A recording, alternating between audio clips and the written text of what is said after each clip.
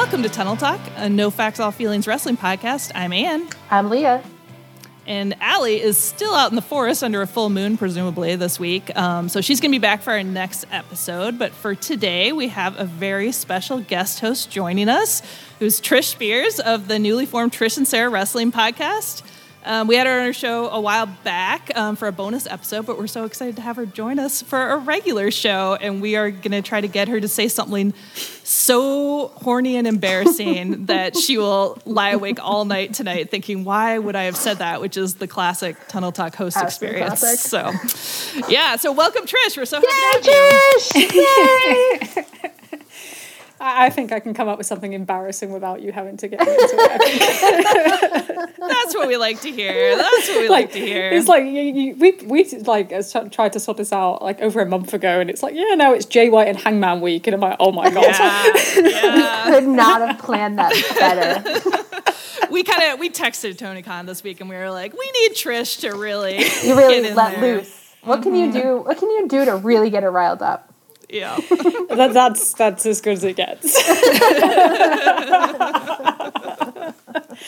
We've got to keep this like British streak you've got going. You've got this British influence going on. Yeah, I took great joy in hearing you try to say waffly bollocks last week. So.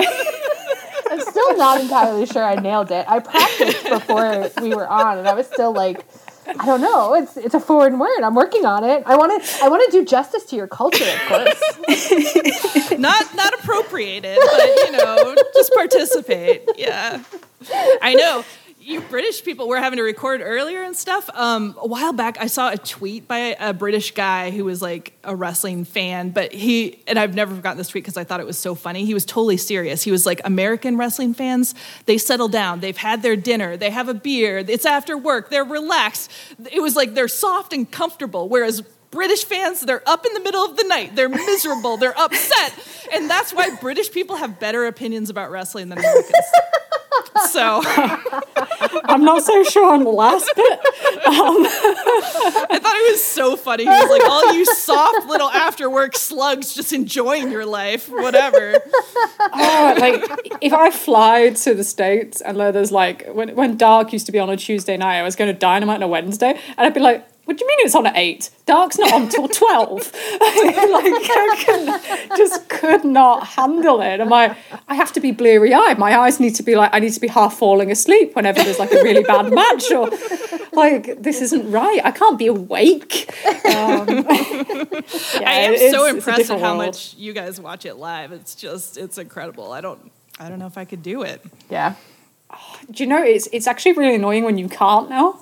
Like, you get so used to it. Like, when someone says, oh, you need to be at a meeting at, like, 9 a.m. or, like, when I had to miss Wrestle Dream to do boring train things, I was like, oh, come on, I want to stay up to 6 a.m. And then you realise, you think, just get a hold of yourself. You're 35. It's good to have a lifestyle that mostly supports that, though. That's the good stuff. Yeah. And to be honest, I was gonna come on here and I was like, oh yeah, we're changing tunnel talk today. We're gonna talk all about trains, but we nearly broadcast this from a train today underneath in a tunnel. So yeah, when we got your message saying that your train was stuck, I was like losing it. Where I was like, well, that's gonna be interesting. We would have found a way. But you would have literally had tunnel talk from a tunnel. I think that would have been quite something different. Yeah, that'd be incredible. There is another Tunnel Talk podcast that is put out by the New Jersey Transit Authority. So competing with them. So they have cool hats, so I don't wear a cool hat. So, that's I guess I'm just lesser. Yet. Maybe we'll find you one. It's true, yeah. That'll be your thanks for being a guest host gift. We'll just mail you a cool hat. I'm holding you to that now. You said like I'd say nice things if you put a gun to my head. So now we're starting the bribery portion. I heard you. I heard what you said. Oh, should we talk about the wrestling? Let's do it. All right. So this week, Dynamite got preempted, so it was on Tuesday instead of on Wednesday, and it branded itself as a special title Tuesday, and this time slot change put it up against NXT. So then both WWE and AEW, I would say, lost their minds and went into a pretty embarrassing dick measuring contest for ratings, where WWE was kind of like, you know, if I tie John Cena to my dick, it would be a lot longer, right? So, yeah, I mean, if you do that, sure. So WWE ended up winning, but not by a ton, and they did pull out John Cena and The Undertaker and like a bunch of their main roster. So both sides seem to feel pretty good about it. So that's nice. You know, I just hope all the wrestling companies have a good time. It's so funny for WWE to pull out like literally every trick they had in order to win their time slot against a program that's not usually on that time slot. Right. Like, to me, I'm like, yeah, you should win easily. Yeah, like, I don't you should understand. win without John Cena. Yeah. Like, okay. Whatever. Whatever. Yeah. What does it mean? You won 1 week. Congratulations. But so then Dynamite ended up as a pretty stacked week for some random dream matches with no build. But that was, you know, fun for us. It was commercial free the whole first hour. So, yeah. I very stupidly did not. I thought that like a commercial free first hour was like a gift from PBS where they were like, yeah, okay, you can have this. This is a special occasion. I don't know. I just didn't really think it through. I didn't understand that all of the commercials for the first hour would be shoved into the second hour. That was worse. I would say that was worse. It was worse. I didn't think that was better. I didn't care for it. No, that second hour was rough. Like, poor Hangman and Jay White just got completely destroyed by ad breaks. And you just like, situation. You know it's coming. I mean, anyone that's seen that and you're just like, right, who's going to be the guy that's going to have to be the fall guy and deal with that and try and like kind of stop the bleeding? And it was like, okay, yeah, he'll be fine. He won't care. Like, he's got to go. It's fine. But you kind of did feel for them. It's like, oh yeah, by the way, and when you go to ad break, they're going to put John Cena on screen. You know, their biggest draw in 20 years. The You Can't See Me guy, where like even you go to a show here still and you'd still see somebody in a John Cena t-shirt or a kids in a John Cena t-shirt. But hey, you know, if that's what they go to, you get him out of Hollywood, you stick him on there. You stick the Undertaker, who normally is only rolled out for Saudi Arabia or Raw anniversary shows. Like, yeah, good job. Yeah, he beat Edge in like the overrun. Like, yeah, he probably should. Like, you know, like he doesn't even come out for WrestleManias half the time. Like, we'll put him on NXT Mania. Like, what are you guys doing? It's wild. It's even insane. Yeah. Two guys that like actual like normie non-wrestling fans have heard of, which I like when people try to argue with Dave Meltzer that people have heard of Roman Reigns, and it's like, no, I wasn't a wrestling fan 3 years ago, and they have not, I'll tell you that much. I sure hadn't. Like, I had no idea who Roman Reigns was. No. It's so funny, and it's like, it's not even Tony put everybody on the card. Like, there was no Elite on the card, there was no world title match on the card, and it's like, yeah, we're gonna put John Cena in two quarters, and we're gonna celebrate. Like, you know, we've won. Oh, it's just like, I don't know. Like, everyone's like, oh, it's this, it means this. It's like, it's utterly meaningless. Yeah. It means nothing. So silly. Like, other than, you know, you just want to, just wave your dicks around. Like, oh yeah, I'm the best millionaire or billionaire. And like, oh, just go to sleep, log off Twitter, go to the park. Like, just watch some grown men have a slap fight, basically. Yeah, like, both ratings actually came in pretty well. I don't think there's anything to whine about. But, hey, you know what? There's good things to it, because it seemed to get things more focused and more energy, and it was kind of getting people to talk about good stuff while going into the show. And, you know, but that was so different. We've not had that for, like, forever, of people going, oh, yeah, actually, I really want to see this. And, oh, God, there's 2 good TV matches on one show. Like, when's the last time that happened? So there was some good stuff out of it, but it's like, come on now, grow up. I don't have the energy for this anymore. Yeah, seriously. Yeah, it was a really, really stacked episode of Dynamite with actual matches, which was a lot of fun. The opening match that got the benefit of the commercial-free period here was Bryan Danielson versus Swerve Strickland, which was a lot of fun. It was a big-time Kama Sutra match, I would say, where they just did sex to each other all over the place. Yeah. I think, Leah, at one point you said that Bryan Danielson looked more naked than usual, which I did agree with. It was weird. I don't know. Something about the way that Swerve was throwing him around. I was like, he looks so small, and like his shorts seem smaller. He looks more naked. This seems more like obscene, all of it.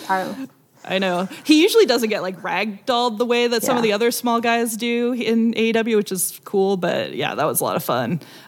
So they did intercourse, and I got pretty worried for Bryan Danielson's arm. He was doing some good selling there, and Prince Nana was ringside for Swerve. And at the end of the match, he distracted the ref so that Swerve could grab his crown to try to cheat. But before Swerve could use it to cheat, Hangman ran in, grabbed it away from him to stop him. Swerve, pretty furious about that. They've got their big history from the last stuff they were doing. And so then Bryan Danielson recovered, and he won. And so now he's got a TNT title shot against Christian Cage on Collision this weekend. So we're recording on Thursday, so we haven't seen that yet, but very exciting. So what do you guys think of all this? I couldn't believe how like Swerve did 2 different kinds of matches like in the past like week. Like his one with Hangman was like furious and like heated, and he was like all riled up, and then this one was like just really intense, but it didn't have that like grudge level. And so I was like, oh, Swerve can do both. No worries, he can do anything. So really sell the emotion versus just like doing. He's also Bryan Danielson really technical. Yeah, it was incredible. What do you think, Trish? So there's a lot of pressure on him, so you're getting all these kind of these big opportunities, and this was a big spot in a big show with a competition, and you get that you're going out there first with Bryan Danielson, one of the best wrestlers in the history of wrestling. And it's like he goes out there and he has that adaptability. He just falls straight into place. Yeah. There's no kind of worry about it. And the interesting thing for me was that they went to kind of feeling out the crowd. So, he had a lot of support in that crowd. Danielson, by the end, he's stomping on Swerve, and it's like he's working the heel. So they flipped it around quite a bit. And, what I really like with Swerve is he has that thing of making things look absolutely brutal. Yeah. So he had like the house call, and it was like a drive-by. It just like killed Danielson. It just reminded me of that kind of the arm snap that he did with Hangman at Wrestle Dream. But yeah, so he looks like he belonged at that level. I feel like Swerve is the person, like compared to Ricky Starks, where it's like Swerve makes the most of like every opportunity he has, where he's like killing it every time he's out there, which is so impressive. Yes. Yeah, and you can tell, like, when something isn't working, he notices and changes gear, When Trench didn't work out, he got rid of Trench. Trench is gone. Trench. Jesus Christ. Sometimes I like to bring Trench up just because whenever whoever I'm talking to remembers who I'm talking about, they're, like, appalled all over again. It's very like, wow, that really happened. I didn't dream it. And, the thing is he doesn't cry about it either if something doesn't work out. He goes back to the drawing board. He's always positive about it. He's putting in the extra work. You can see kind of his body changing shape now as well. He's figured out his look. And it will take time. And the kind of face-heel dynamic thing is going to be really interesting with him because the crowd are so invested in him right now. That's going to be a real hard line to balance. But you know what? Out of everybody that's coming through, he's definitely the guy that you need to kind of put most into right now. Yeah. They really should lean into it because he's just like star quality, like straight to the top of the card for sure. Yeah. Did you guys think it made sense for this to be for a TNT title shot between the two of them? I did not. I did not understand that. At no point did I understand. I don't respect belts to begin with, but like for this, I was like, this doesn't make any sense. Like, why? So, what I believe is that originally it wasn't supposed to be for a TNT title shot. So there was originally a different plan, but was it just going to be like just a match like for? No. Swerve was going to wrestle somebody else for a title. Okay. So then it was changed. But interesting. Yeah, so the thing was, right, so when this got announced, I felt really bad because, you know, we had a friend at the show who was very, very excited about these matches. And I saw, like, them announce them, and I'm like, what the fuck are you doing? Because, like, to me, it's like, yeah, they're great matches and that.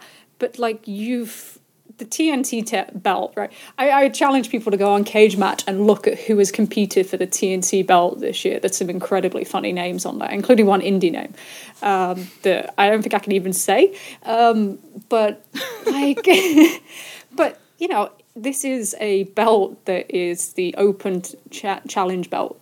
Like, it's not a belt that you are wrestling for the opportunity for. It's just, turn up and, you know, have a go. It's like going to the fair and playing coconut shy. It's like... That's right. You're right. Should Bryan Danielson have to aspire to have a shot at the TNT title belt? Like, behave yourselves. Like, and the thing is they promoted the Hangman Swerve match as like, the winner should be like number one contender for Max's belt. And then all of a sudden you're doing this. So to me, you know, you're, Hangman's talking about, you know, you're coming for my spot. Well, if your spot isn't worth a TNT title shot, then what the hell is your spot? So it just, I feel like it devalues everybody. I just, I didn't like it then. I don't like it now. No, and they did the best they could with it, but I hate it. Yeah. It was a fantastic match as long as you just pretended it was a random dream match. Because if your brain focused too much on the TNT title thing, you were like, that's stupid. I feel like their whole title situation right now is just so weird in general. It's like, I don't know what we're doing with any of this. Like, really. Like, tags, trios, I don't know. We'll get into it later, but... Leah, I think you had some thoughts on what Bryan Danielson has been up to. Is it weird to you guys that, like, Bryan Danielson has given up doing, like, he just doesn't really do stories since Regal left? Like, he just, like, since Regal left, every match he's just like, I saw him and I had to have him. That's right. Zack Sabre Jr., whoever it is, like, he's like, no, I want to bend his body around, and that's what he's here for. And I'm like, but he was really good at it when he was, like, doing the BCC thing. But, like... Yeah, when he seduced Mox into having children together. Do you think he was, like, I had this whole thing with Regal, we were planning a whole storyline, and then he, like, screwed us over and left, and, like, fool me once. He was like, never again. no more storylines. Now I'm just having fun.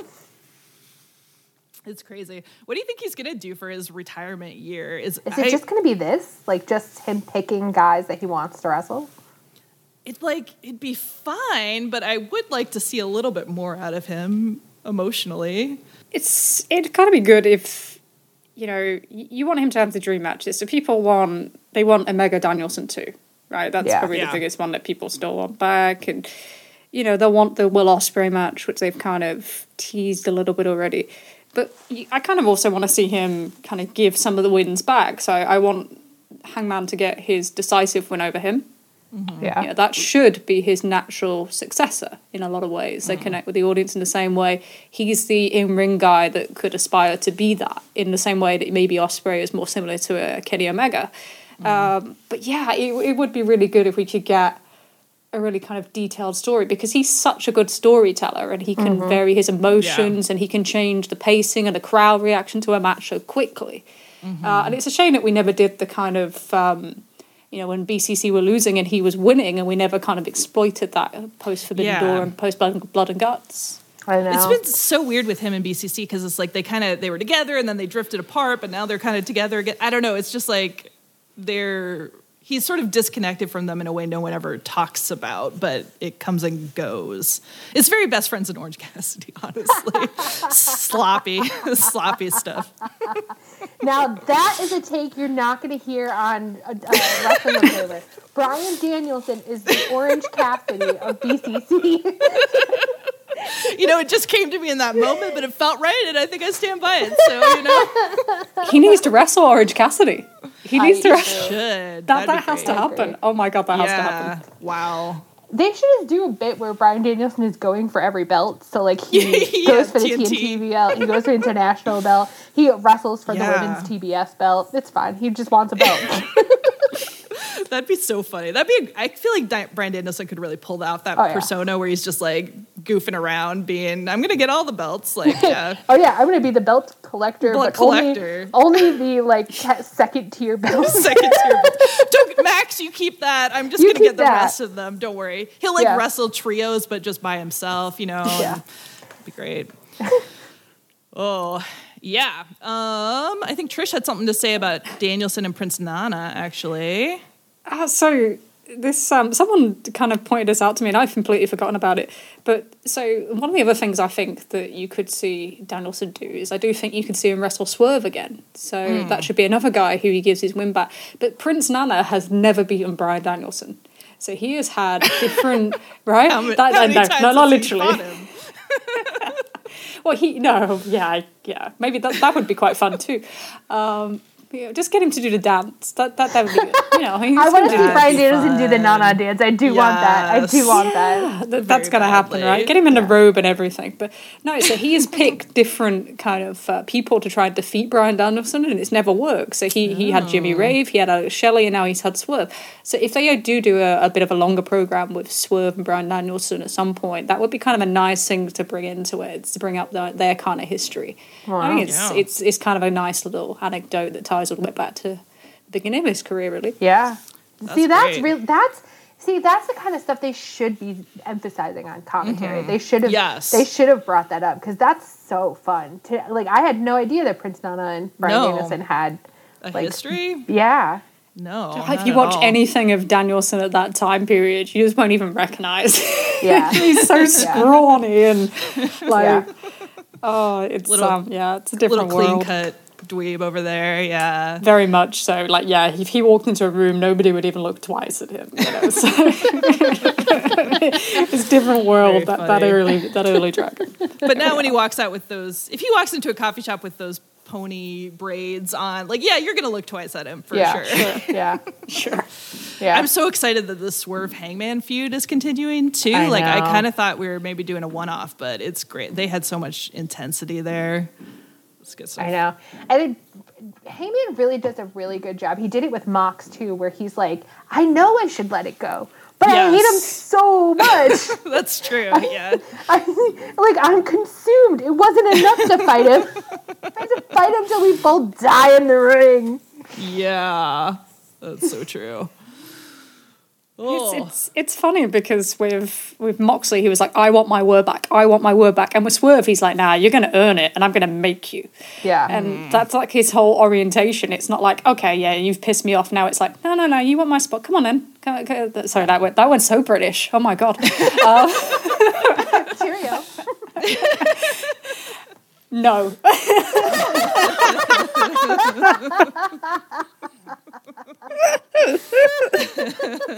Oh no, that's like that, and I can't use the word bruv. If I hear the word bruv, I just want to I want to die. It just no, we're not all from London, I promise.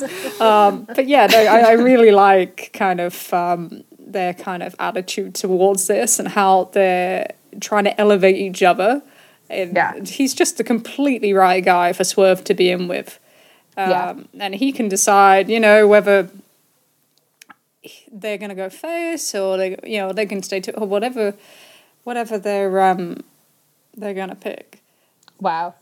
The way you said that, I was like, wow, if Hangman goes heel with Swerve, I would have to be sedated. Yeah. If Hangman became Swerve's Dark Queen, wow. Oh my God. If they were two bad boys together. Yeah, I need to take a vacation for my mental health. I've been pushing this heel Hangman thing as a bit of a joke for over a year now, but I would like to see it. Yeah, the Hangman of 2018 is not the Hangman of now, so that makes me think, oh my God, I need to see it. I think it's coming. I mean, yeah. When Sarah and I got into a big fight about this last year, where she was like, Hangman couldn't turn heel. He's the white meat babyface. The crowd could never let him. And I was like, he would have to do more work, but you can't there's no wrestler that's worth anything that couldn't turn you if they really, really, really wanted to. And it might have taken a year. You know what I mean? It takes effort. But Hangman could turn heel, and I could love it. Well, and honestly, like right now, too, when his character's kind of been on and off TV a lot, and we've spent a lot of the last year not seeing him, like it is a time when he could really reboot himself in an interesting way. He stabbed Swerve in the hands. Yeah, he full-on stabbed him. It's like, I woke up the next morning and I saw it and I was like, he stabbed a man? He stabbed what? That's not white meat, babyface, I'll say. Yeah. And he's always had that kind of element to him. Do you remember, like, when he faced Adam Cole in the Texas Death Match, and before that, he walked up to him and he's like, shoves him right through the face, and he's like, you look at me when I'm talking to you, and everyone's like, yes, Mr. Hangman, we will. Yeah. For sure. But that's the guy. That's all you need to be as a heel. That's all you need. You don't need. He doesn't need to be the whiny. Oh, you know, you turn your back. None of that. No. Just like I'm just a killer. Right, right. If he turned heel, I don't think it would be in the like necessarily way that the Bucks do heel. Like it wouldn't. It would still. He still would be the same character. It would just be in this like really interesting like. I'm stopping. The drunk, intense, angry. And I'm no longer making myself do the right thing. I'm doing the thing that I want to do, whatever that is. Like, that could be such an interesting thing for his character. With, like, a self-loathing, like, doing bad things, hating myself, like, doing more bad things. This is where I belong, spiral. Yeah, totally. You were a fool if you ever believed in me, sort of thing. Yeah. It's kind of weird how it follows the John Moxley line. So what happened to Moxley before facing Hangman? And how he kind of turned darker. And then Hangman has kind of followed him in a sense. And now, you know, he still wears that little black leather jacket everywhere that he wore since the Texas Death Match in San Francisco. And it's like, and all his gear got darker progressively. You know, all that kind of, the brightness in Adam Page's kind of look just kind of has disappeared since March. It's kind of an interesting thing just to keep an eye on, really. Ooh, I just got good shivers. I know, yeah. And speaking of Hangman, we can just segue right into the match he had on Dynamite. So he did fight Jay White, and like Trish said, it was horribly disrupted by commercials because it got put in that second hour where all the commercials got sent. So there was like 2 minutes of the match that wasn't in picture-in-picture. But yeah, so when they came out, the rest of the Bang Bang Gang came out with Jay White and the stolen Triple B belt by riding tricycles, and then they sat over by the barricades the whole time. Jay White and Hangman did some sexy open hand slapping. It was a really brutal, intense match. I was really nervous that Hangman was going to get hurt. And the end of it, Bullet Club Gold distracted the ref so that Hangman didn't quite get a count, and then while the ref was still distracted, Prince Nana showed up trying to interfere as payback for Hangman stopping him earlier with Swerve. Hangman saw it coming, so he grabbed the crown and didn't get hit by it, but it distracted him enough that Jay could get the pin, grabbing his tights. So Trish, what do you think of this match? And Trish, please remember that we're not an age-restricted podcast, so... Be as graphic as you want to be. It's fine. Oh, my God.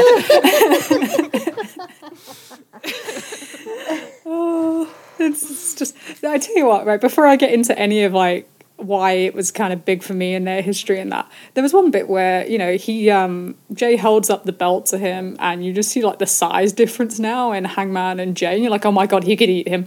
It's like, he's, like, still big now. Yes. And, he's gotten juicy, Yeah, and he's, you know, and he's filling out again. His shape's changing, which is, we keep mentioning it because it's really interesting, because sometimes you can kind of see some things coming in terms of who's being pushed or who's doing what, depending on that. So it's good. But for me, it's like, okay, so I am, and do you remember we did the whole Naito Hiromu thing and I drove you all up the wall last year? But I am this big New Japan fan from that era, and the two guys that we thought would be the future of New Japan were Adam Page and Jay White. And 2018 Adam Page is not 2023 Adam Page. And so the big thing that happened was Jay won the belt from Kenny Omega US Championship, and Hangman wanted to challenge for it. That's a traditional thing they do in Japan. and Kenny tried to stop him, and it started the whole Elite Civil War that you've probably seen if you've seen BTE or anything like that, even if you've not seen the New Japan stuff. But they did this promo, they did a press conference just before they were due to meet in the match for the US Championship, and Jay White, like, destroyed him. It was brutal. Like, Hangman's promos, oh my god, I've never seen a guy change his promo so much. He's like, he was awful. It was like Kenny Omega on Collision 2 weeks ago. That's a good burn. Wow. Yeah. Kind of low energy, kind of phoned it in, huh? Yeah. He just didn't have an idea of who he was yet, and you know, and the funny thing about that promo, and I went back and I watched this because I kept thinking about it after the Swerve promo. But he literally is like, oh, you haven't had many singles matches lately because you're in the shadow of the Bucks. You're constantly in their shadow. And he's just constantly at, oh, you're only here because you're in a Bullet Club. And it's so similar to the language that's being used by Swerve. And the funny thing is you look at Hangman's journey and his story journey, not like the internet thing, but his story journey in AEW is really like not the Elite not supporting him, or him even having to fight the Elite to get his opportunities. So it always seemed strange when Swerve brought it up, but at the same time it was like, well, actually that fits back into the Jay White thing, and suddenly Jay White's involved. And we're all mixing in now, and I'm like, okay, this is cool.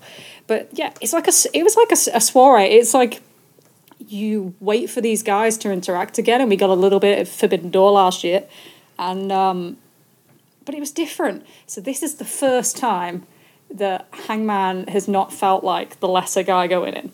So in 2018, he's the lesser guy. In both times, you know, whether the US title match or the G1 match. And then you go to Forbidden Door, and Jay's the champion, and, you know, getting obsessed with him on his promo, like when he wins the belt. He's not talking about Okada. He's not talking about Adam Cole. He's just like, you dumb cowboy bitch. And I've been to New Zealand. That's the worst Kiwi accent I've ever done in my life. I spent so much time there. Someone's going to tell me off for that one. But so he comes in a Forbidden Door, and then he's standing over him at the end, and he's like, 3-0, baby. And this time he's holding up a belt that he's not earned, that's not his, that Hangman has had. And it's the first time Hangman has really seen it since losing to Jon Moxley a year ago. So, and that's kind of an interesting little thing, because it's always been, I want my word back, I want to reunite with my friends.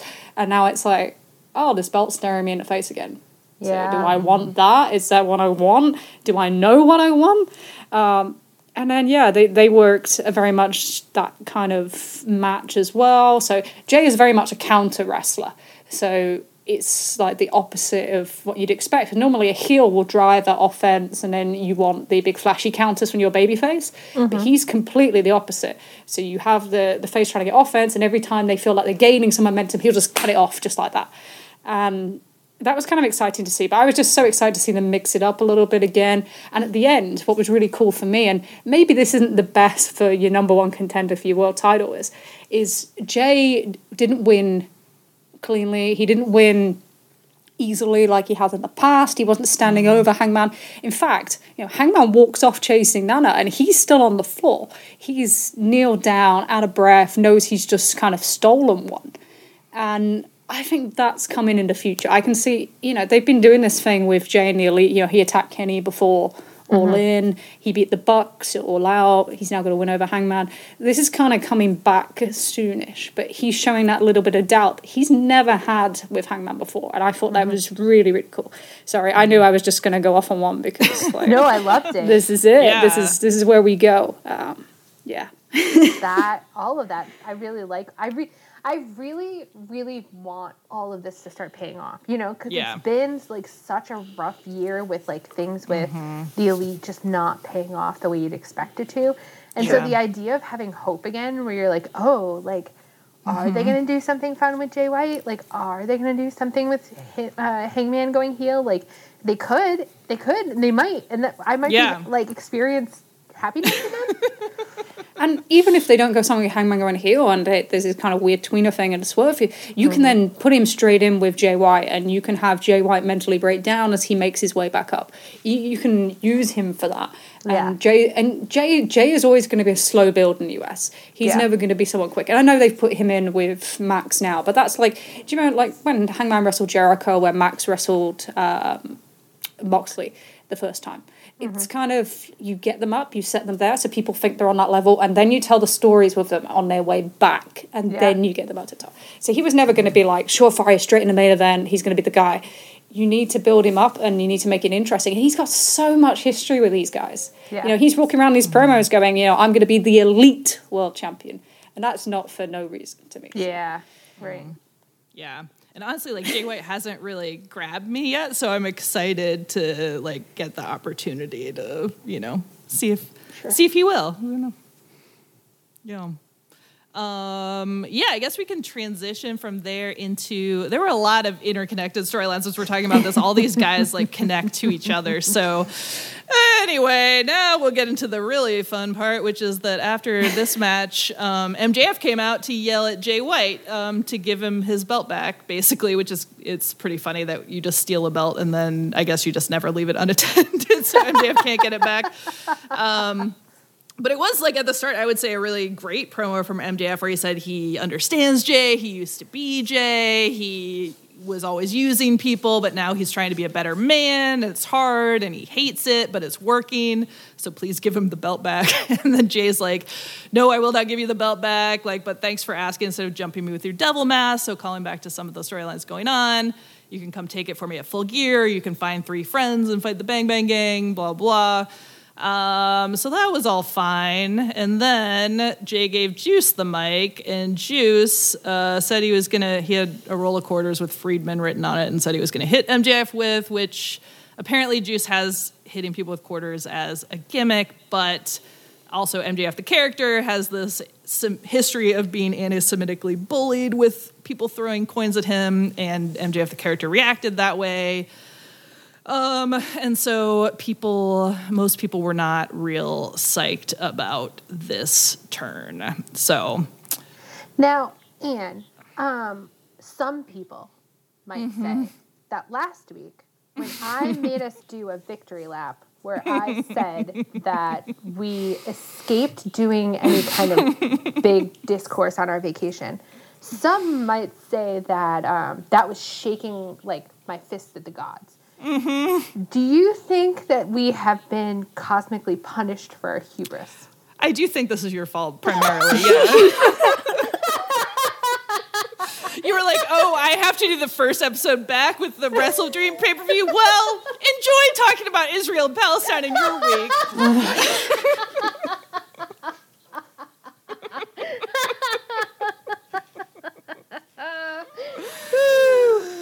I really wish you got to sum up 4 or 8 shows at once instead of wading into one of the oldest conflicts. Allie's going to feel so smug when she shows back up next week. She better not say it. She better not say shit. That's right. Learn our lesson.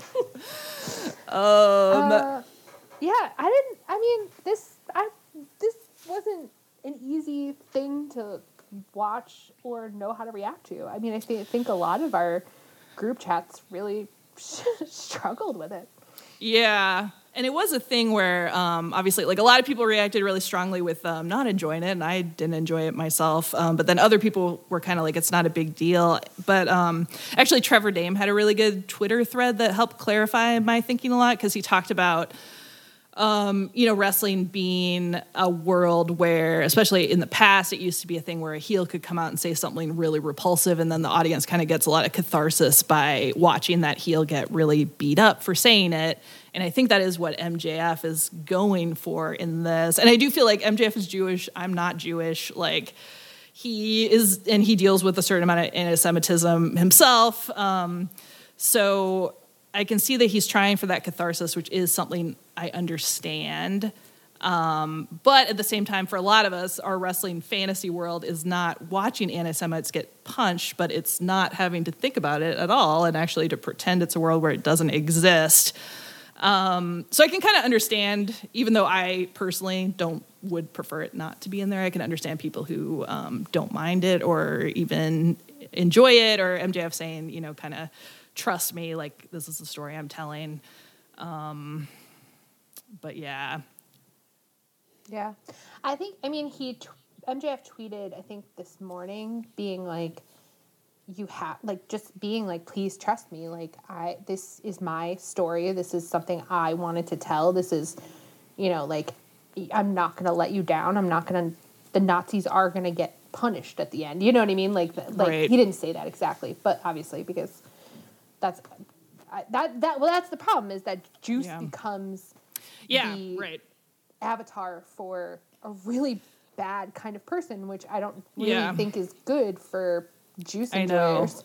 I was thinking about that, such as ourselves. I was thinking about that too, because people were like, you know, we can tolerate like bad things being portrayed in TV and movies, and it's like, yeah, but like on a TV show, it's not like one of your character, like Newman on Seinfeld doesn't suddenly become an anti-Semite and then you just kind of keep him on the show the whole time. Like that's not the way you tell these stories. Like, right. And like, yeah, Newman might become a bad guy, but you're not, like, he's not then trying to sell you shirts, you know what I mean? Like, like, you're not, like, you don't have, like, Lord. I don't know, it's just hard because it's like, I understand that wrestlers have characters. Like, I understand kayfabe, but it's so much different than an actor, like, playing a character, because, like, especially with MJF, it's just mixed so much. Like, MJF, the character, plays with MJF, the real life person. And so, and I think Juice is a little bit different in that, like, Juice doesn't even have social media. Juice is really not trying to, like, let you know what he's doing in his real life, but he's still a guy who works at a company that I like. And if he hates Jewish people, I want him to be fired. Right. And I don't think he does, to be clear. No. I think, like, he's participating in a story MJF wants to tell, but that's my instinct is, this is bad. I think that bad man should go away from me forever. Yeah. Well, and it is like, once the storyline is over, like 6 months from now, am I just supposed to watch Juice and be like, this is cool and fun? You know, it's like, that's not great. That's what makes it really difficult. And this has ended careers in the past, you know. People, I think Max brought up Muhammad Hassan in his tweet, which was an angle they ran on SmackDown in 2005, which I very much remember. It actually kind of like triggered my memory of that, where they had 4 guys dressed as terrorists kind of surround the ring of The Undertaker, and they filmed it on the Tuesday, because SmackDown then used to film Tuesday and screen later in the week, and that week we had a huge terrorist attack in London, and they broadcast it, and I just remember watching it and just feeling sick. Yeah. And that's not a great emotion to go through wrestling. And this is completely, you know, it's a different thing. But yeah, the other thing is really strange is when you look at the characters kind of involved in this story. So Juice, who basically runs around pretending he's Animal from the Muppets most weeks, is now like the serious anti-Semitic guy. Like, it doesn't work for me. And then you have Max, who's been playing this kind of one-dimensional babyface for the last month of, you know, I'm like John Cena or Hulk Hogan, and now he's like super serious. It's like an overcorrection from the whole tofu thing last week. And then also at the same time, you've got the kind of the Adam Cole stuff and the giraffe, and I just don't think like the personalities involved kind of help that aspect if you want him to tell a serious story and be educational. And then it's that balance of, you know, you want it to be educational and you're trying to modernize the industry, but also you're using it to gain heat and to basically make money for a pay-per-view match, and how that balances that motivation between things is really difficult. It's a really fine line. And, you know, it's, you know, we have to be conscious of so many different voices, but also the fact it is the time period, you know, this conflict that's going on currently is volatile, and you've got to be really careful that you're not caught up in that kind of response or that press, or, you know, if you set 1 foot wrong here, one foot, it's not going to go well. So is it worth that? Maybe to Max it is, but he's just got to, you know, he's a fantastic wrestler. He's a fantastic performer. Does he have the subtlety to pull this off with how kind of he convert from one extreme to another? I'm not 100% sure, and that's what worries me. Yeah. It's clearly something that's very important to him, and I support, the times in promos before where he's brought up anti-Semitism and what he's gone through with ADD and everything else. I've supported him doing that because I do think, this is his chance with a platform, and these things are very important to him. And I always support when he retweets some of the hate he gets on Twitter. I'm like, people should know that this is the kind of shit that he's seeing, but I think it's just hard to work into a wrestling feud. And I think I'm surprised that he's trying it, considering how bad it went with Takeshita. You know what I mean? And he was the guy on the other side then. Yeah. So now you want people to feel sympathy for him, but he was playing with racial undertones for the Takeshita thing. And then he came out as the guy on top. Yeah. So it's a dangerous game. Yeah. And wrestling as a media, it's not the most subtle media that there is. No. Yeah, so we'll see. I guess they kind of have to keep going with it now, but it'll be interesting to see where that goes. That's the other thing, that it's sort of there is a chance that MJF sticks the landing. There is a chance. It's possible, but it just sucks that there's just this week in between or however many weeks it takes, where we just have to live in this discourse where I see the world's worst people saying things that I don't enjoy seeing. It's kind of that's the hard thing about this kind of stuff is it's you get 10 minutes to do this once a week at best, I don't know. Well, I guess we'll see. Maybe we'll come back in, couple weeks and be like, he was that crazy son of a bitch made it happen. Maybe he will. I didn't think it was possible, but he solved it. Yeah. Does anybody have any final thoughts on that before we just pivot away? No, I think it tells you what it's like because it's so uncomfortable just to talk about, let alone to watch. I think that kind of is a good summary for me. We're struggling to kind of find the right words. And, Yeah. It's not easy to talk about, because there's not an easy way to be we should engage in these topics, but really in the most delicate possible way. And obviously the most delicate brush they have is wrestling.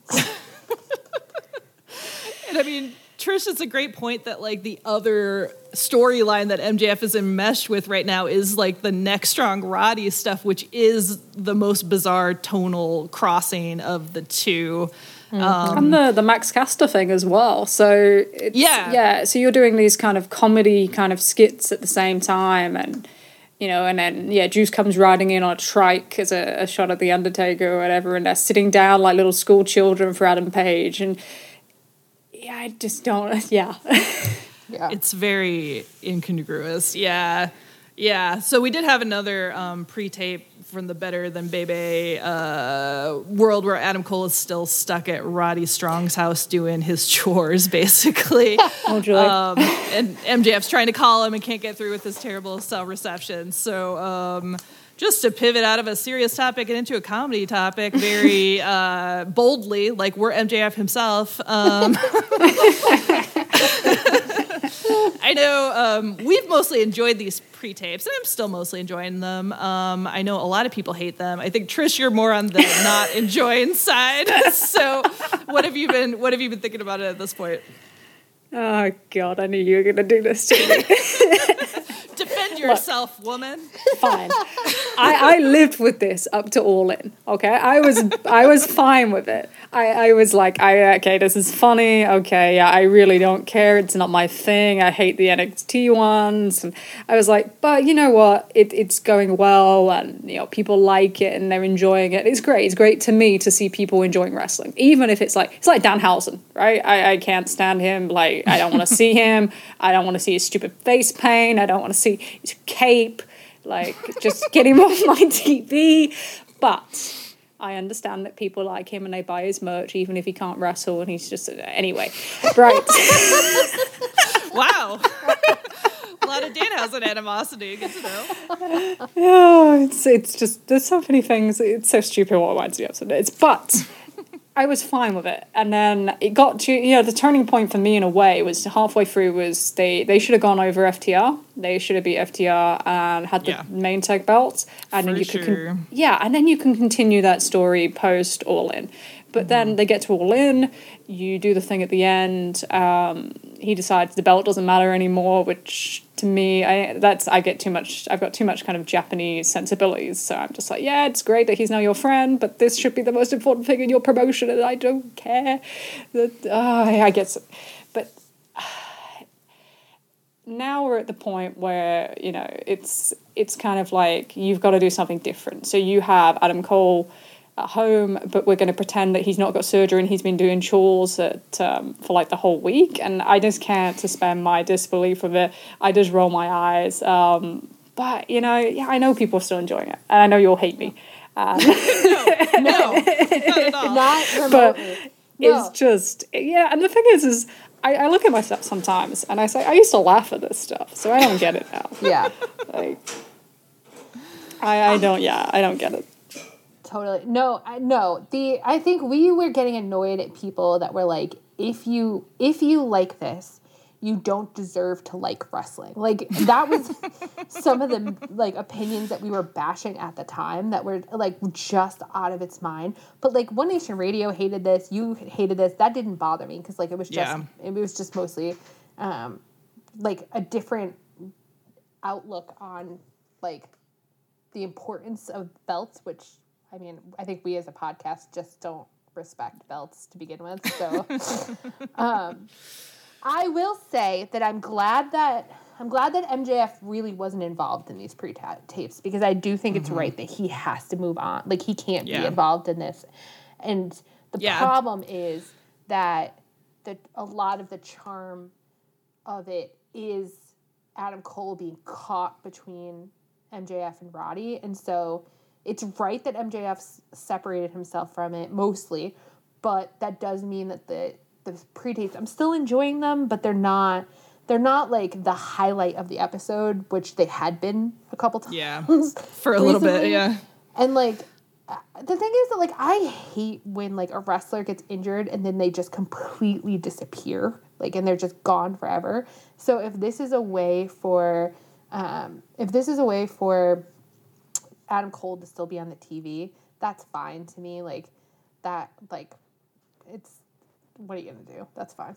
Yeah. I think for me, like, what it's hitting is, like, I'm still enjoying them. Like, I thought this was funny. Like, I had a good time, and I like seeing Adam Cole. But it is, like, if he's going to be out for, like, a really long time, like, we got to pivot. Like, you can't keep these pre-tapes going for, like, however long that surgery recovery is. So, and MJF does need to be, like, just involved in the world title scene and all that. So it is a little bit like, what are we doing here? Like, what's our end game? So, I know. Because, like, Roddy at some point has to start, because Roddy is not injured. At some point, they've got to figure out a way to get him back into wrestling. Yeah. What do you mean he's not injured? His neck's like screwed, isn't it? So true. I do feel bad for him, because I do feel like this angle like has really made him interesting for the first time, and it is like, oh, Adam Cole like jumps off the ramp wrong, and now like your career, like, sorry buddy, but it is a little bit like, well, but it's got to be sorry buddy. Like, we got to move this along, I think. Yeah. So it's like the first time Roderick Strong's been interesting to me in like his whole career. And that's not the first time I've heard that. Other people I know that like know who he is were like, oh, like, I thought he was nothing. Like, I thought he was the worst kind of like boring, and this was so fun. He was like, what did they call him? The master of the backbreaker. It's like, I can't think of a more boring nickname. It's like, I'm very dull. This is the only move I can do. You will enjoy it because this is what you will pretend to enjoy. Thank you. It's kind of nice to see him have some personality, even if it's just like not for me. So yeah, totally. Yeah. All right. So in other news, this was a big week for title changes, even outside of Title Tuesday. Collision last week was time shifted to 7 p.m. I had not paid attention enough to notice. And during that hour, when I don't know how many people were watching, FTR lost the tag belts to Ricky Starks and Big Bill. Woo! What? in what was basically a squash match, wasn't it? Apparently, yeah. I mean, I didn't watch it, but I didn't know it was on. Our friend Nicole, like, live blog, she was like, I guess FTR just dropped the titles, and I was like, are you, like, watching Rampage from last night? Like, what are you talking about? Yeah, 4 minutes and 45 seconds. Sure. Okay. So there's like rumor, maybe Cash is injured, maybe he's not injured, maybe he has having legal trouble, maybe they're dodging the Bucks. I don't know what's happening. Ricky and Big Bill aren't even a tag team. What are we doing here? That's crazy to me. I hate the idea of somebody with a tag belt who aren't really a tag team. Yeah. And if you need to like give it to an interim, there's like so many tag teams in the company that aren't like, it's like 2.0 I never see anymore, you know? Like, could give it to them. Could give it to anybody. Yeah, but it's got to go to one of his boys. We know how this works by now, right? Yeah. A collider, yeah. A collider. That imaginary term that we were all using all summer to describe anybody that... what a stupid term that was. Mm-hmm. FTR has had such a bad tag run. It's just been incredibly boring. I mean, I'm sure being siloed on Collision where they're only wrestling 2 other people or whatever didn't help anything, but it's a bad situation. Do you know what was really funny about this? And it wasn't even the match, which you think about it, it's hilarious, right? So you have this big long tag run, you had this big campaign going into it. It's like, we're going to leave to go to WWE, please like us. We're not fighting the Acclaim there, we're only fighting the Guns. And then you have this huge long run, and you end it the same way that you ended your Ring of Honor run, and the same way you ended your Acclaim match last year, where you walk in, you do a promo, and everybody knows you're losing. Like, the moment that you walk in, you're like, we've worked really hard and our bodies are breaking, but we're still your champions. And, like, yeah, everybody knows you're losing, congratulations. And then someone calls you out on it and says, oh, you have a boo-boo face. And then you're like, we didn't have fun. We were always going to put somebody over. We weren't really mad, honest. And it's like, oh, Jesus Christ. I love how thin-skinned they are. It's crazy. Yeah, it's wild. Dax is just out here embarrassing himself all over this internet of ours. I wish the Acclaimed had just kept the tag titles this whole time. It would have been way more fun. And it really hurt them as well. They went from like top merch sellers to really struggling and that stuff. And it's just never been, they've never been as over as they were. But yeah, the other thing was, is like, you know, it's like, oh, we spent a whole year telling people that the Bucks are ducking us, you know, they didn't do the match or All Out 22 because, you know, they wanted to wrestle with Kenny, who actually makes money. But it's like, oh, see, then you get your Bucks match, and it's like, oh, you're supposed to have this rematch at Full Gear. They've just got the number 1 contendership. Let's drop the belts. Let's get rid of them. Let's put them on somebody else. Okay. Oh, yeah, you like complete boy who cried wolf nonsense. Like, what are you doing? And then, yeah, you're going to sit on Twitter and, like, vanity search your names to see what people say. They're like, you know, oh, yeah, you just lost the belts in front of 2,200 people. And 300,000 people on a Saturday, like, it didn't matter, like, yeah. And then you're like, hey, we had the best reign ever, top guys out. I'm like, yeah, you were like, you know, you just back it up dances for CM Punk or something, like, you had 2 great matches, fantastic, yeah, but that's not what, you know, how many teams did you elevate? How many people did you make something out of? How many things were memorable? How many pay-per-view matches were memorable, or were they just kind of stuck in the card? That's the standard. That's the standard for this level of reign. And it's just like, you know, how many times was Dax working like he was a sloth? Like, just... not good, is it? But yeah, it's as Rich Latta would say, it's time to go, and bye, don't come back anytime soon. Seriously. Yeah. Maybe Cash will get thrown in jail and we'll all be happier. Maybe. God. It's crazy. Anything I say now after that is just going to get me in trouble, so we'll just...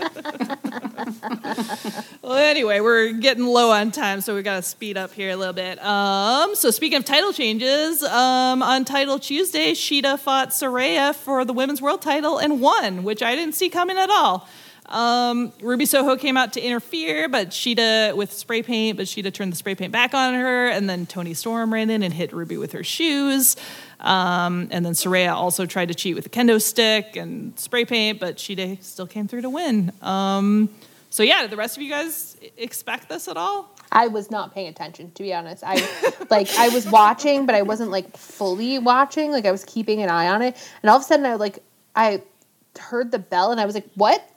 And Sarah also was not paying attention. She sat up, and we both had a minute to process it, where we were like, Shida won.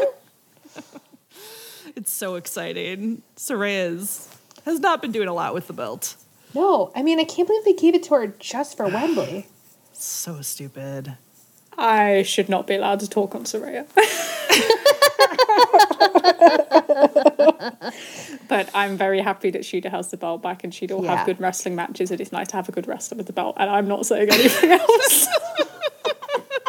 It is nice to have a good wrestler with the belt. Yeah, it is really nice. Then there's they've teased the Britt Baker stuff, so as soon as Britt comes back, you've got a natural kind of big program for her if you want it. So let's do that. I would love a big, fun Shida Britt like feud, but like if they did it, I don't know, if they didn't do it immediately and just like made this like Britt and Shida like bickering thing like naturally kind of play out into a feud instead of just rushing it the way they always do. Yeah, please don't rush it. Yeah. If they could do some little actual character moments and make something feel like it had some resonance, I'd be so happy. I did laugh that Shida tweeted and was like, "Why do my belt pictures always have to have me with green on my face?" And I was like,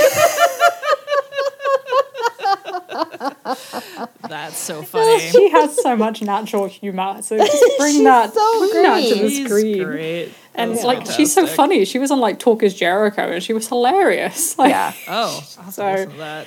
Yeah, she's just got kind of a natural kind of humor to her, and her English is very good. Just use her, let her wrestle, let her kick people and slap people, and she's the best female wrestler they have now. Oh yeah, Jamie out. Yeah. So you're like, that's gonna be better, because I don't want to sit through Saraya promos or Saraya matches. Thank you very much. Yeah. Anything they can do to get the outcasts off screen is making me happy. And I mean, and also Toni Storm is fully doing the silent film gimmick thing now too, which is great because like, again, gets less outcast stuff on there. But are you guys enjoying the silent film stuff? I didn't get it at very first. Like the very first one that they did, I was like, why are they letting her do a promo with no audio? And then after like a bit, I was like, oh, I get what she's doing. It's still like she's just so naturally charismatic that like it's just working for me. I found it very interesting on One Nation Radio this week. Like James and Rich were trying to sort out like why they hate brochachos and they like Toni Storm, and they were saying that they think it's literally just because it's not like there's no belt involved. No like belts they're not, involved. Yeah, interesting. That if Toni was still the women's world title holder, that they would hate this just as much. But because it's not, that it's fine. Which is, I guess, it makes sense to me if you care about belts, which I don't. But yeah, it's like a dispatch from a totally different state of mind. Like, right. all right, sure, yeah. Well, that's my reaction. I listen to One Nation Radio every week, and I'm constantly like, and it's me visiting an entirely different country. It's just checking in. See, I am absolutely on their mindset, and it's because it's harmless. It's just harmless. It's funny, but it doesn't really affect like the top of the card, or it doesn't stop other people from being elevated. And it's like, to me, this is the Japanese wrestling thing. It's like the heavyweight belt's like the most important championship, and everybody should want it. Everyone should want to ascend to it. So then when you just do that sort of stuff, I'm just like, come on, I want this to mean something. But then when Toni Storm and she's like, watch out for the shoe, and then I'm just like, okay, that's funny. What is wrong with me? But yeah, absolutely, I do think they are spot on with that. Yeah. She's really, all this personality out of nowhere. She had no personality for so long. She had no personality for so long. And now I'm like, yeah, I would die for Toni Storm. She's amazing. My favorite wrestler. Yeah, seriously. She was like so completely lost. I was at her debut and it was just like, yeah, she's no idea who she is yet. But it takes time. Yeah, Miro had to sing What Is Love and stop being a gamer, and then he figured himself out. So it's like, it was a funny moment. But yeah, you've got to, sometimes it takes time for them to kind of fit into that groove. And it's great that she's found something rather than just being like Soraya's cast off sort of thing. So yeah. It is nice when you see, like, you see Roddy find out that if he's the most pathetic man on earth, that's when things really click in. And Toni Storm, when she's a deranged silent film star, like, you have to find your personality. All right, so moving to the international belt scene, we had another big title change on Title Tuesday this week. So Jon Moxley was supposed to wrestle Rey Fénix for the international belt, but in the YouTube pre-show, Tony Khan came out with his eyes wide open and told us that Jon Moxley was not cleared. And then Hook Did came he blink? Did he blink? I don't think so. Okay. He had the largest eyeballs I've ever seen on anyone, I think, but good for him. So Hook came in, requested a title shot for Orange Cassidy, who was like, oh, I don't know. And then Tony was like, well, you don't have to. And Orange Cassidy was like, no, I'll do it. So anyway, so Fénix and Orange Cassidy had a very fast-paced, fun match, and Orange Cassidy won his belt back after he's been pining for it for all these weeks. So there was golden confetti, and he stared lovingly at the belt for a long time. Do we think are they actually telling a story with Orange Cassidy? It seems impossible that they are, because of how every dirt sheet is like the international belt is nothing is gone the way they planned with it. Yeah, So I think that Orange Cassidy is trying his best. He's been putting on a consistent emotional performance here. Do you think he's going to keep it for another 11 months? Yeah, probably.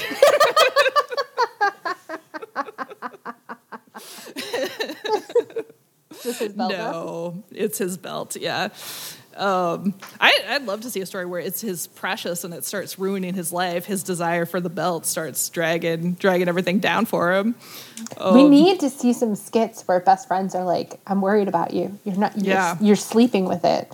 You don't ever put it down.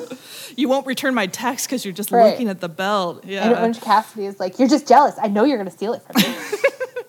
Starts accusing them of stealing. And Chuck Taylor's like, have I ever gone for a belt ever in my life? Oh, I'm too ambitious, Orange Cassidy? Okay. What did you think, Trish? Yeah, I really like that they're going to do something else with him, but you've heard all the criticisms about keeping it at the same level. So he needs to face top people on this next run. Yeah. He needs to beat some top people. But yeah, I like the idea of him being absorbed by the belt, kind of like Hangman was towards the end of his run. And, when he's like, oh yeah, I'm taping this belt in by myself in the Dark Order. Yeah, you can all get in the bag, like 5 of you. But yeah, so that kind of nice little bit of him, I'm obsessed with this belt and I'm not going to celebrate with my friends when, the friendship bit has always been the kind of the lead bit with Cassidy. It's great. And, he is someone that, you can't turn him heel, but you can make things interesting. And if you're going to push him forward, that's the way to do it. Yeah. Yeah, it'll be interesting to see if, I have no idea what they're going to do with the international belt, which is sort of a zesty little feeling. But if Moxley comes back for it, or you could take another run at propelling Orange Cassidy towards the top of the card. I don't know that they'll do it, but... Yeah. If he fights Mox again, he should win. Yeah, he shouldn't lose. You shouldn't lose 2 in a row. No. Yeah, for sure. And the last time his body was breaking down, so this time he really... Yeah, he's got a nap. Yeah. That's all he needed. All right. Any other thoughts on Orange Cassidy? I don't know. Y'all done here? I think we're done here. We reacted with that with proper Orange Cassidy kind of thought process. Yeah. So That's right. It's true. We all done. Yeah. I loved it. I feel like I'm being low energy about it, but I am glad he's gotten it back. I'm just Yeah. It's hard to guess right now what's going to happen next, but I hope good things. Yeah, it feels very very unpredictable and up in the air, but good stuff. Yeah.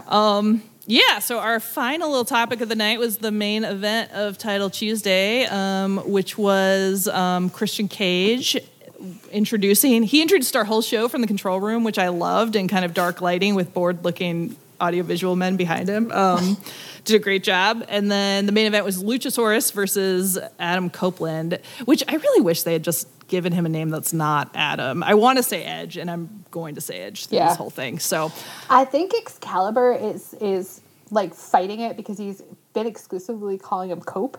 Like they're both, him and Taz have been calling him Cope. So I think that's like how they're training their brain, because it's like another four letter name. I do like Cope. Every time I see someone saying it on the internet, I keep thinking they're like making fun of someone, like, you know, Big Cope about how WWE's ratings are or whatever. Yeah. So it's just like, it's hard out here. So anyway, so Christian started their match out with a big in-ring promo where he was sort of getting out all his grievances with his ex-husband, Cope, and hitting on Edge's wife, which I loved. Christian Cage sees a mom, and he's like, just so you know, I will sleep with you. So then Luchasaurus and Edge had a match where Luchasaurus was really dominating at the start, and Christian was watching from a folding chair up on the ramp. And then Christian and Nick Wayne were doing some shenanigans, trying to cheat to take Edge out.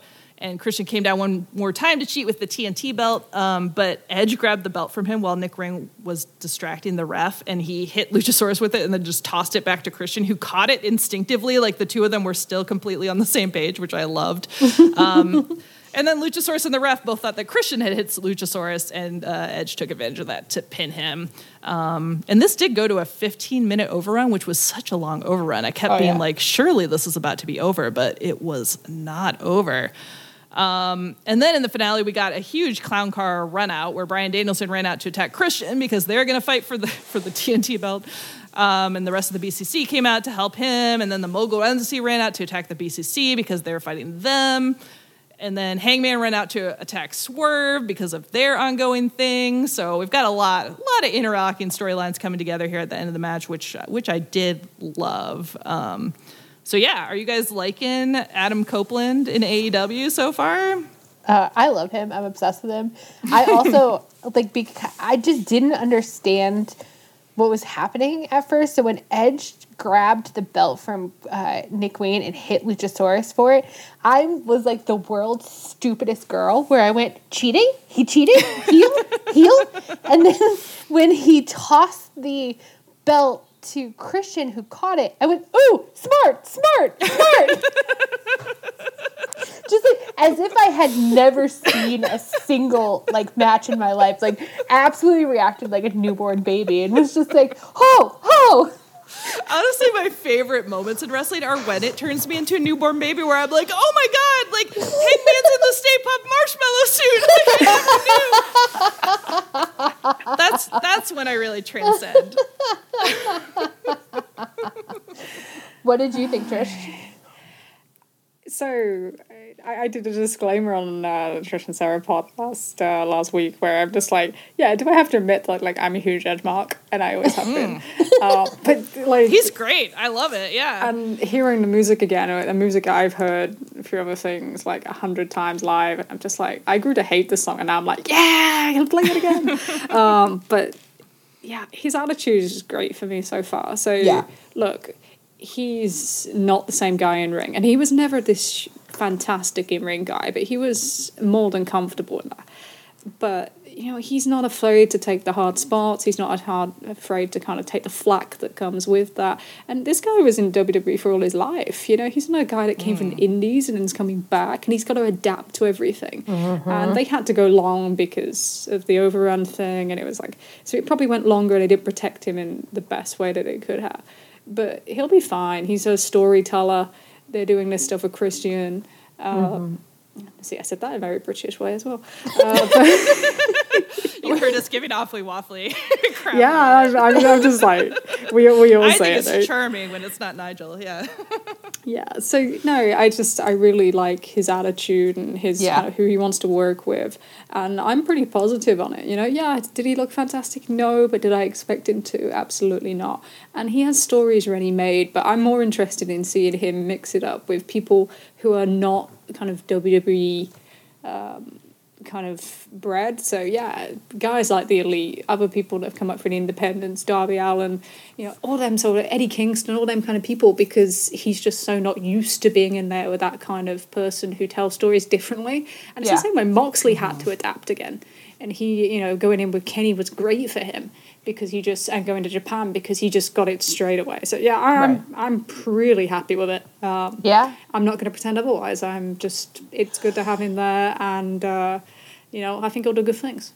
Absolutely. I think Edge's attitude is absolutely the most attractive thing about him right now. Like, I just really like his energy. He feels happy to be there. And it's, you know, I mean, if he and Christian think the same way, Christian came into AEW, identified that the person who needed him most was Jungle Boy, and then he did a lot of good work for Jungle Boy. You know, like Jungle Boy is not the same person that he was before Christian came in. He can give a promo now.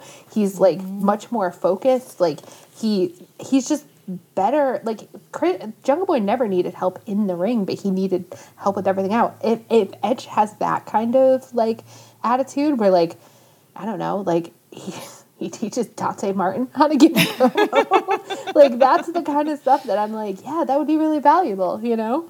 So it seems like that's what he wants. And I'm very happy about that. Yeah, and I feel like Christian, too, like, just for being, like, he's just used in the card really nicely, where it's like he's never, you know, he's, for, like, an older guy, is like he's not, like, you know, really in the main event scene. He's not, you know, doing that kind of stuff, but he, like, just delights me every time he's on the screen, and he does a ton for the younger talent. And it's like, like, I love that for Edge coming in. I love for the two of them to have some drama together. It's just a lot of fun. Yeah. Do we think that Christian's going to lose the TNT belt to Bryan Danielson? I genuinely don't know. I don't think he should, but the idea of Bryan Danielson losing to Christian is very funny. Just not good enough for the TNT belt, yeah. You know, I hadn't really thought of it that way, and I'm like, okay, so you've just had Danielson beat Swerve, and now the idea of Christian beating him, it's like, it's triggering all my, like, oh my god, please don't do this, don't be TNA, don't do this. I just don't see a normal way out of it, though, because, like, does Bryan need to be carrying around the TNT belts? I guess it's a way of him just doing all the open challenges, which again goes back to how stupid the number one contender picks were. That's the point. If Bryan doesn't want to do stories and he just wants an excuse to wrestle the matches he wants to wrestle, then it's true that having the TNT belt would get him there. That's true. Yeah. Maybe you just talked me into it. Yeah, maybe it's exactly the belt he should have. If he wants to do the Cody thing where, like, he just keeps, like, wrestling people from outside the company, hey. Find us the next Eddie Kingston, yeah. As long as he doesn't, like, put his boots into the ring every 3 months, so we'll be fine. I'd prefer him not to set himself on fire, but, you know. Oh, God, don't give him that ideas. He's insane. He'd love to, I know. Oh, my. Cody. Oh, man. Good times. I don't miss that guy, but I feel so fond of him in retrospect, which is an interesting place to be. The things that I loved him for, I really, really loved him, and his low points drove me insane. He'll always be my hero from, what are you wearing to a funeral? Well, you look like Tommy Bahama. I think about him saying that to Matt Jackson all the time. I just can't look at Cody and think, like, oh, are you doing a promo? Have you put your daughter in it? Okay, yeah, well, the promo's done now. Oh, good. It's the Dax thing, isn't it? Like, my family, my daughter. Yeah, he's exactly the same. He's like, this is all for my daughter. Oh, and I'm for America, and I'm solving word peace, and I'm solving Conga. And, everything else is cancelled. I have saved the world. I am president. No. Cody.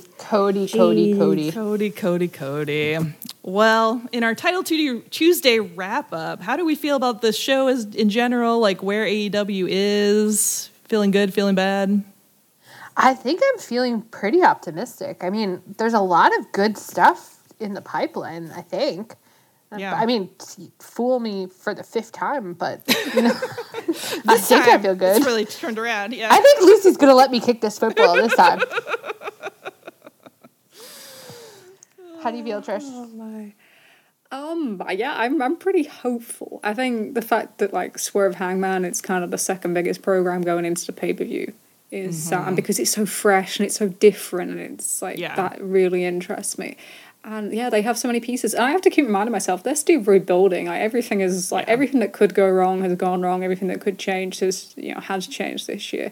So yeah, I'm looking forward to see how this plays out, how these kind of all new elements come to the mix. And I'm looking forward to Hangman getting some new gear, please. Like this story is killing me. Stop wearing the Shawn Michaels 2002 pants.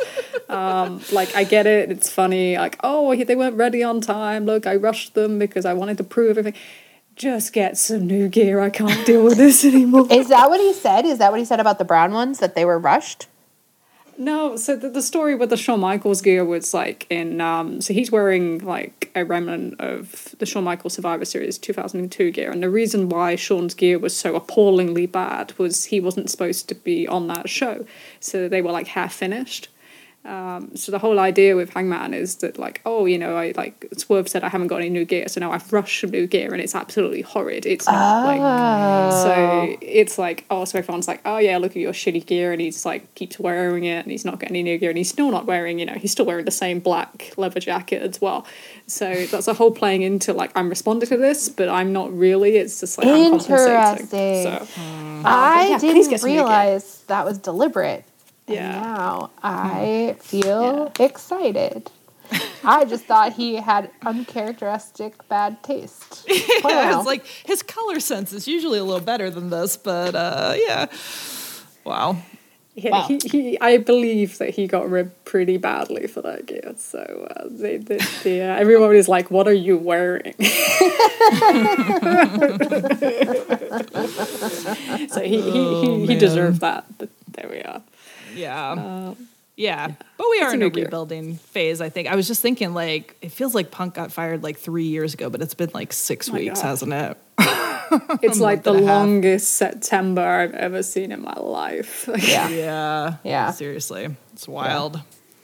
Yeah. Well, yeah, I think there's a lot to feel good about here. So, yeah, I guess on that note, we can wrap it up. Thanks for being with us, Trish. Trish, this was amazing. I can't believe we got you to say those disgusting things about Hangman. Do you know what? Gross. It would have been like... I was being so well behaved. This is what you've done to me now. Like, I have to... It's like, I didn't mention anything about, like, Hangman's chest or Jay's abs. You didn't say the word tits once. I didn't, no. They were looking very nice. We say that now? They were. It's an objective fact. Very true. Absolutely. And everybody should listen to Trish and Sarah's podcast, the Trish and Sarah Wrestling podcast, where they do amazing data analysis. And that's where all the facts that we don't ever say, we just keep them over there. So yeah. Sarah was joking about making the tagline for you guys' podcast, more facts, also feelings. I was like, yeah, we're just like the opposite way round. That's fine. We're just like the yin yang, and we'll just do all that. But no, you guys are literally responsible for this. You had to prod us into it, but I did. I'm very grateful for it. I did some great work. I did the best bullying of my life. I hopped into a DM and I said, "Ladies, you will be starting a podcast. Please report to this Zoom at this time." The world needed it. Yeah. All right. Well, on that note, I've been Anne. I've been Leah. And I've been Trish. And this is Tunnel Talk. Our theme is by Chris Corkin. You can find us on Twitter at Tunnel Talk Pod, Tumblr at Tunnel Talk Pod, via email also at tunneltalkpod@gmail.com. Please rate, review, and subscribe to us on Apple Podcasts or wherever you get your podcasts. And come back next week.